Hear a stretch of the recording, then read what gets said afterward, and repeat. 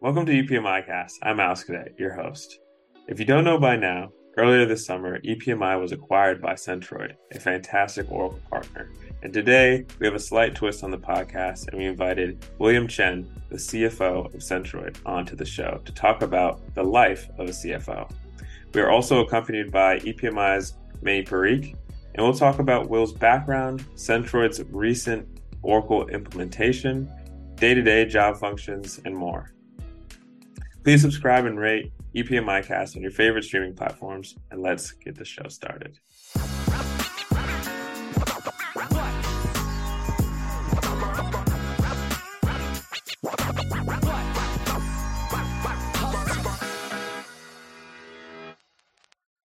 So welcome to the show, Will. Thank you so much for joining us on EPMI Cast. Yeah, thanks for having me. Glad to be here.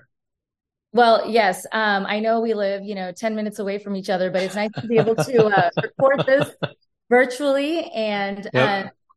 one thing I really wanted to start off with is, give us a little bit of background. I mean, you're our very own CFO. So how did you get here? Give us a little bit of background about yourself. Yeah, of course. Happy to. So I've done a large number of things, work in the Big Four environment of auditor at PwC, then did a bunch of transaction services work at KPMG before going to business school. And then coming out of business school, did some M&A investment banking out in New York, and then eventually transitioned to kind of doing a lot more private equity portfolio company work as a outside consultant, eventually migrating to corporate. It's just pretty logical transition, but I think the office of CFO has always been appealing just because I've done a lot of different things within both accounting, M&A, corporate finance, and more specifically focus on private equity firms and their portfolio company operations specifically. So, Centroid attracted me is because I was looking for an environment where I can really help drive growth, both organically and inorganically. As Centroid being a 25-year privately owned company that's been growing really at a pretty steady clip, and then recently got a kind of private equity investor, so we're able to do a lot more, and even eventually into some more unfamiliar territory like M&A, for example. So that's what brought me kind of up to this point in my career and kind of how I got to Centroid. Thank you for that background. And I'm curious to know, you mentioned a lot about being able to drive change and drive growth and, Centroid and EPMI as a Centroid company, we're all at the cusp of what I think is, massive growth potential. So what do you think is driving that specifically in, technology services or just professional services? I'm sure you have a varied background. So what do you think is driving that specifically for our industry? You think about, when things were easy, right? When money was free, interest rates were low. I can always just go to the bank and borrow an extra $1 million fund payroll. I don't lose any sleep over it. But in this sort of environment where I'm not sure if the customer order is going to be there, and every dollar of payroll, every dollar OpEx that I spend into the business has a call it 8 to 10% interest rate, right? Depending on the size of the organization. That now constrains the decision-making process, meaning that what my new decisions in terms of what I decide to invest in the business and not invest in the business have huge financial implications. And in an environment where I'm only, my point of view is primarily more private equity specific, where we're managing cash flow, managing to an exit, managing kind of profitability on a quarterly reporting to the bank and tracking covenant, that sort of thing. All of these becomes much more, I guess the four wall is a little bit smaller these days than when money was free. So as a result, fundamentally, I think, all the talks about AI, all the talks about data, I think there's a lot of tailwinds in our sector only because now with a much more constrained operating environment, meaning people are walking with a much tighter rope, the data becomes much more important. Data-driven decision making, all the things that consultants sell become actually much more important, right?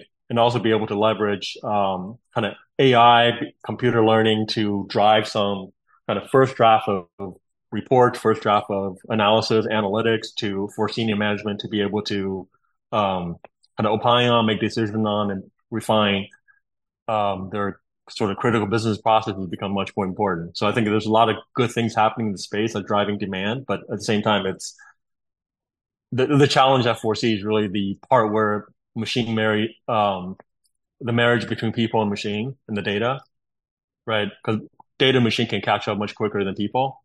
So I think there's the people aspect is still, we're catching up. Right. And you mentioned something interesting because, that's always going to be at the core of any business is the people that you have. And it's always, tough with change management, whether it's a new system implementation, right? Or it's an M&A activity. So what advice do you have? I mean, we went through an Oracle implementation, right? Not too long Right. ago. So what advice do you have to CFOs that are considering that journey? Is it to invest now for the future? What kind of thought process would you go through or did you go through seeing the current climate and how it is today? Yeah, I would say because it is a big investment in both and dollars and also resources of your internal team and the time and you put in, is that my advice would really be very measured about it, particularly in this environment where kind of, you know, all the risk I highlighted, right? Because last thing you want is to get the budget approval to invest in a system migration that ended up doing no better than what you did before. So that's kind of the egg on your face moment. And also the other thing I would say is too is that fundamentally the challenge, when I say measure, there are a couple of things you really have to consider before you actually think about whether the migration and the transformation is right for you. Is really, a lot of times what I see is that people just kind of jump into it because it's like, okay, everybody has NetSuite. I want to go into NetSuite. Everybody has, Hyperion. We're going to go into Hyperion. We're going to chase the latest great technology while their core team has not evolved over time. So you can drive a Ferrari, but if you're used to driving, a golf cart, the golf cart driver is not going to be able to operate a Ferrari any better than a golf cart. So you're essentially investing all this resource and time to get to a kind of next phase in a system perspective, but people have not caught up.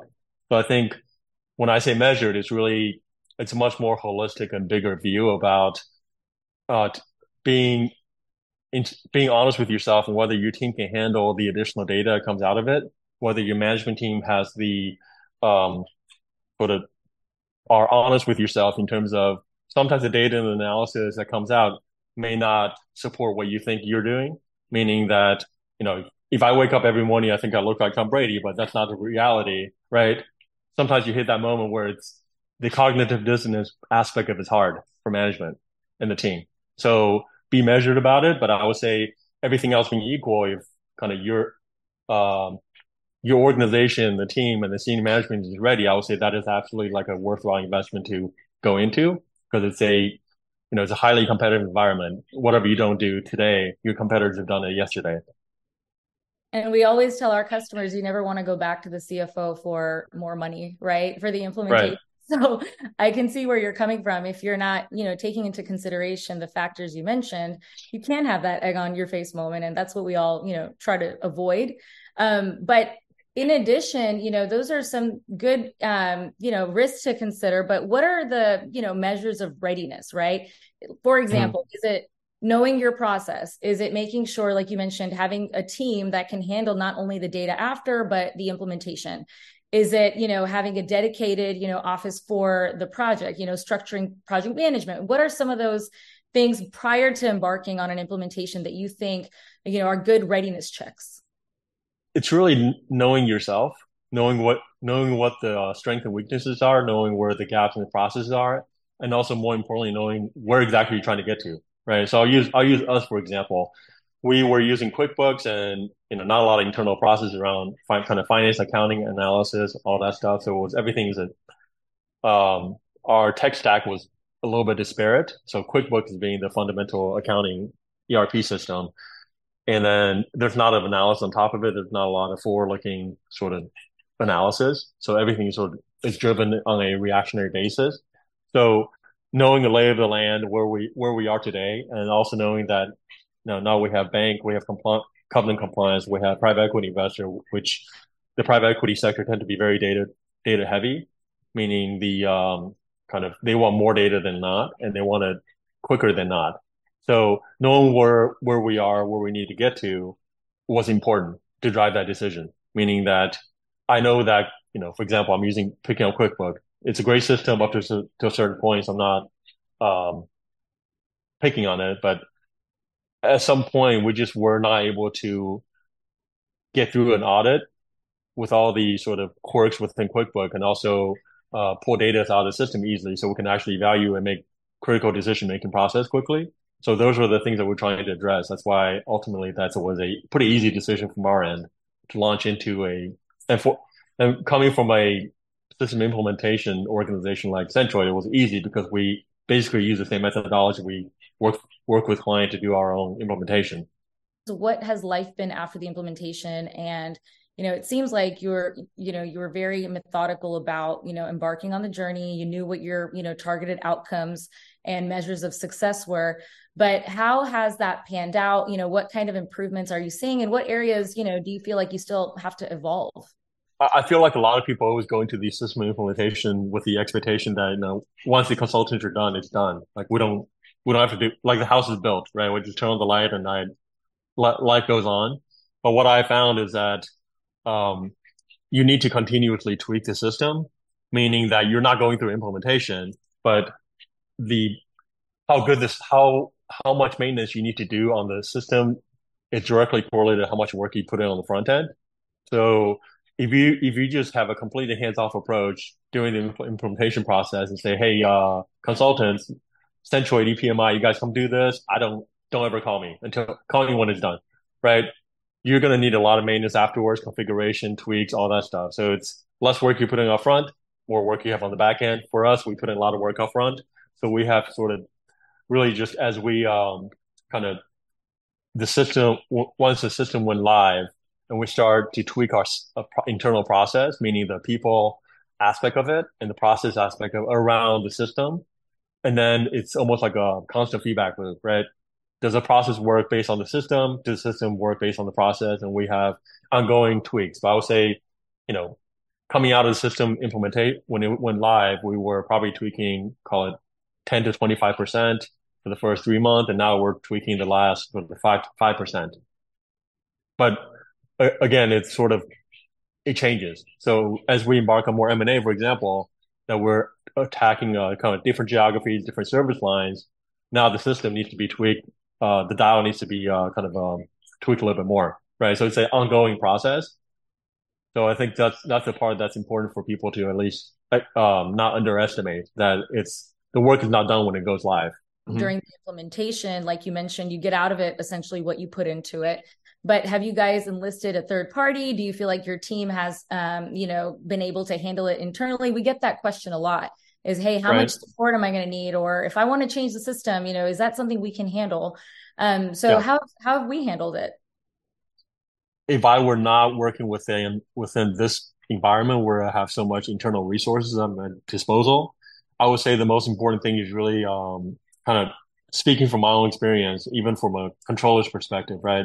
I think it's keeping an eye out for any recurring issues, meaning that this report is really a pain in the ass every single month to pull, and our AR is not showing up correctly every single month. Sort of keeping an eye in the back of your head and mental note about recurring issues that you are communicating out. So it's almost like, and from a leadership and a user perspective, keeping that running log of things that could be improved on, because that's where you really add the system efficiency. And then once you have kind of a critical mass of things, maybe it's hiring a 20 block hour consultant time to come go through all those changes once every quarter.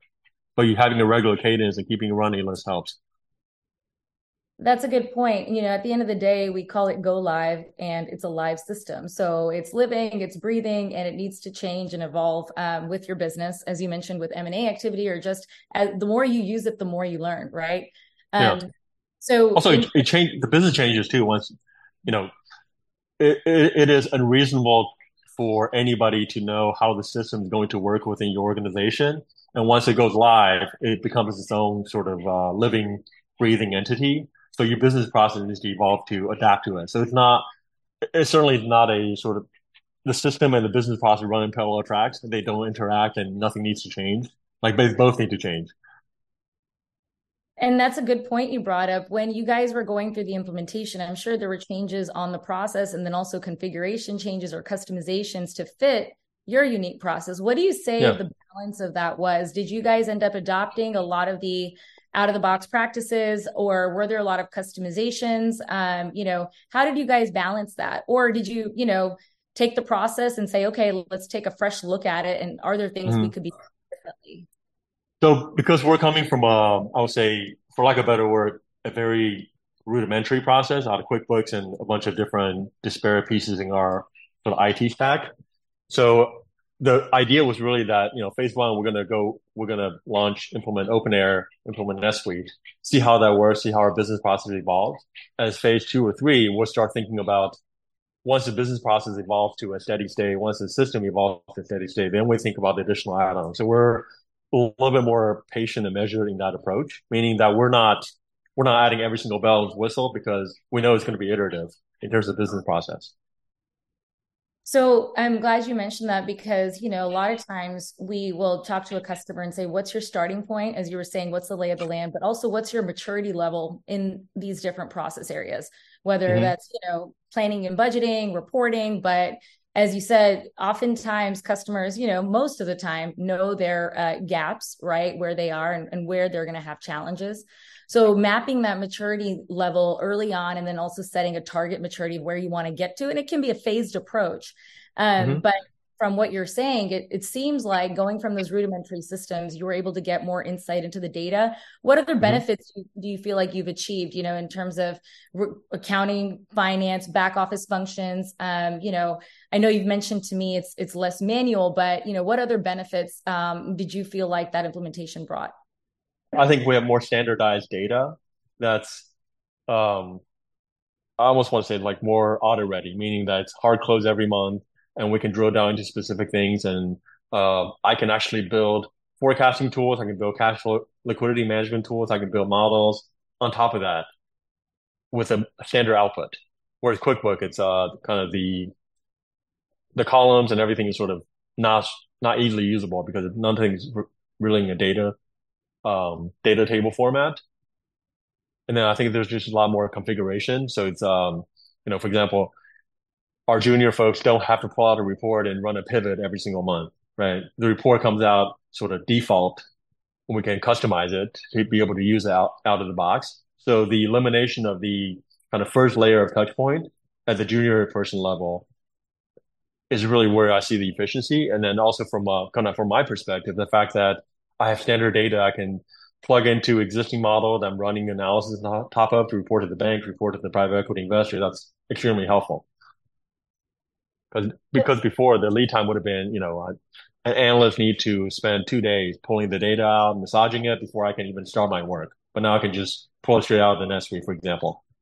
Right. And so it seems like you've gained, that first level or even second, level of maturity where you're getting, better data faster. So a more accurate close. And then, going forward, taking a step back, from a strategy or vision perspective, before any CFO or you consider any other implementation, what do you use to balance the cost versus, keeping up with the strategic growth initiatives, right? So all of this is an investment. Gaining these benefits, that's an investment. How do you make those kinds of investment decisions? And, you think CFO, everyone thinks you're in there to, streamline costs, but I feel like you take more of a strategic long-term, approach to that. So what's your secret? What do you look at? So it's part about how you sell. So within a private equity setting, it's almost easier to sell the system implementation. Now, you can sell it one of two ways. You can sell it as a cost, meaning that, hey, we're going to implement a system, we're going to lay off 2 people. So the cost is neutral, right? But normally I don't really find that to be a good way to sell a deal because that a lot of times what I find is that the system doesn't really eliminate the need for people. It just requires a different kind of people to make it more useful, right? So within a private equity setting, everybody needs to go from, digital transformation sort of first and foremost, a foundational aspect of what a new CFO within the company does. So it's a little bit easier to sell within that setting. But I would say, generally speaking, what I tend to focus on much more the value aspect of it, meaning that, I can list out itemized what my team spend time on, and then I can list out sort of itemized as well, post a new system, what those people will be doing differently and what's the additional things that we currently are not able to do real time, like monthly forecast. With the data we were getting before that was not clean, that requires a lot of massaging and maneuvering, we were doing forecast quarterly, now we're doing it monthly. And And what that means is that maybe we can manage liquidity better. If you really want to go crazy and quantify things and say, okay, let's say we can manage our liquidity better and have $1 million better in working capital, 8% interest rate, that gives you a number. So you can be creative about selling it, or you can just, the other approach is just, hey, no. But in the bigger organization, you can say, well, now the system can help me process AP. Now we don't need 5 AP clerks. We only need 3, right? That's a very quantifiable way too. But for us, as being a smaller company with a lean back office, it's a little bit harder for me to make the argument. So it's really thinking through that and selling the improvements in output. So thinking beyond, finance as being able to get the value out of a system, we just came from a really successful Oracle Cloud world. And one of the biggest themes we heard from CFOs, is when you're measuring value, one of the biggest areas of value can be looking outside of finance into departmental value from an implementation. So getting better visibility to marketing spend, drivers, HR, and other lines of business.